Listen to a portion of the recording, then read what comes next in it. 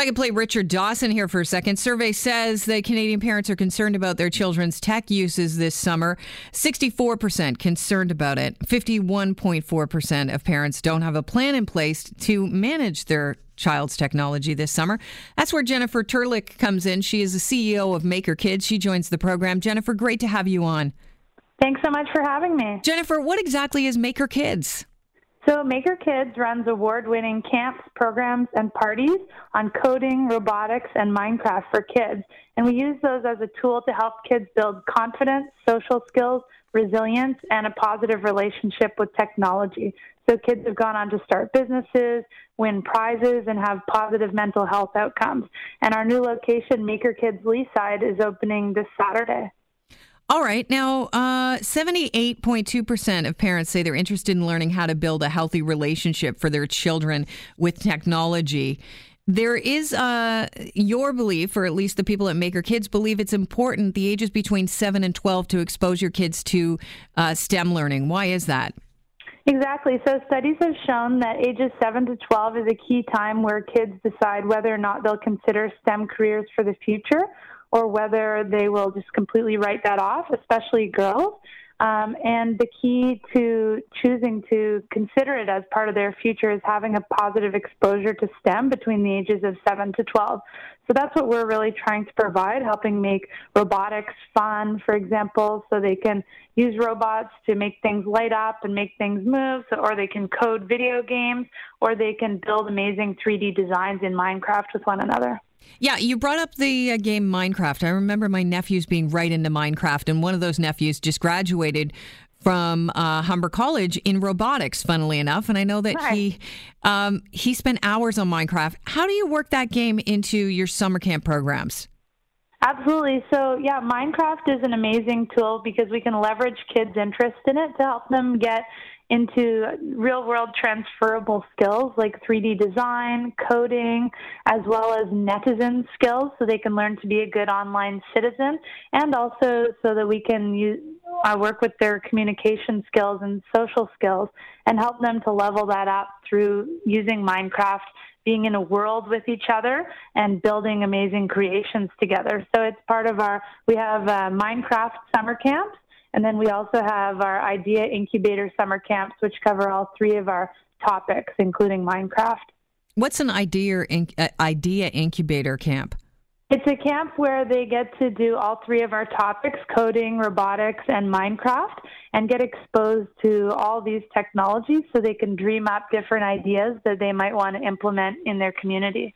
Is the idea of incorporating fun into coding to take away some of the... I mean, whenever I see an adult coding, I always think to myself, well, that looks like drudgery. Mm-hmm. Yeah, that's definitely the idea, to make it fun. So a lot of places that teach coding, they might just only teach the concepts, but for kids, it's not as fun to just type in something and have it not do anything. So what we try and do is make it so that it's project-based. So for coding, they're building games, they're building websites. In fact, we have a student who's building a website for his dad's architecture company, wow, which is quite cool. Or other students who are building games that their friends are playing. And so in that way, parents are able to see the results of what kids are learning, but kids aren't even realizing that they're learning that much because they're having so much fun. So it's a great mix for both audiences. One of the worries of kids stepping away from school through the summer break is the fact that they're outside, they're running around, and that's all great. But they're not exercising the gray matter enough. And then when they get back to school, things take a little while to get started again.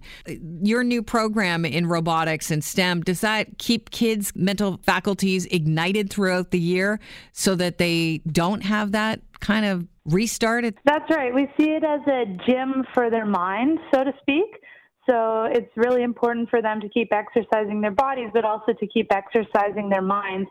So our flagship location in Bloor West, Toronto, which we have had open for quite a number of years, has seen kids really thriving and enjoying the summer programs as a way for them to keep engaged and also for them to increase their engagement at school. An example is a kid wanted to start a business making and selling audio speakers based on what he learned in our robotics programs. Wow. And he was struggling at math at school, and he wasn't that interested. And I taught him, hey, if you want to, have this business, and his goal was to buy a computer with the profits, I said, you will want to learn a bit about math so that you can understand how much to sell it at and how much, you're going to take home. And so then his mom reported to me that he became a lot more engaged with his math class and started getting better marks when he got back to school that fall. It's amazing all the practical applications of what you're teaching these kids. In summer camp, what are the ages? So it's ages 6 to 13 or grades 1 to 8 for the summer camps. And we have a special program that's for grades 1 and 2 that's more of an introductory program within the summer camps. And I know that you're trying to break tech boundaries for girls. How do you get girls just interested in your STEM programs? So really by, again, positioning it as something that's fun for them to do. We also try to include pictures of girls within all our marketing, and to never direct girls to certain activities because they're girls. So all of our programs are sort of gender neutral, where when we're inviting all kids of all genders to try out all the different technologies, and not saying, oh, because you're a girl, you should try doing this, but not this, if you know what I'm saying. I do, and I think it's so positive, and it's about time. Jennifer, how do people find out about your summer camps? So they can go to makerkids.com, and to learn more about our new Leaside location, which is opening this Saturday, they can go to makerkids.com/Leaside. Jennifer, thanks so much. Have a great summer. Thanks, you too. Cheers. Jennifer Turlick is CEO of Maker Kids. I love that idea. Summer camp isn't all about bug bites, canoes, and, tug of war. It's pretty cool.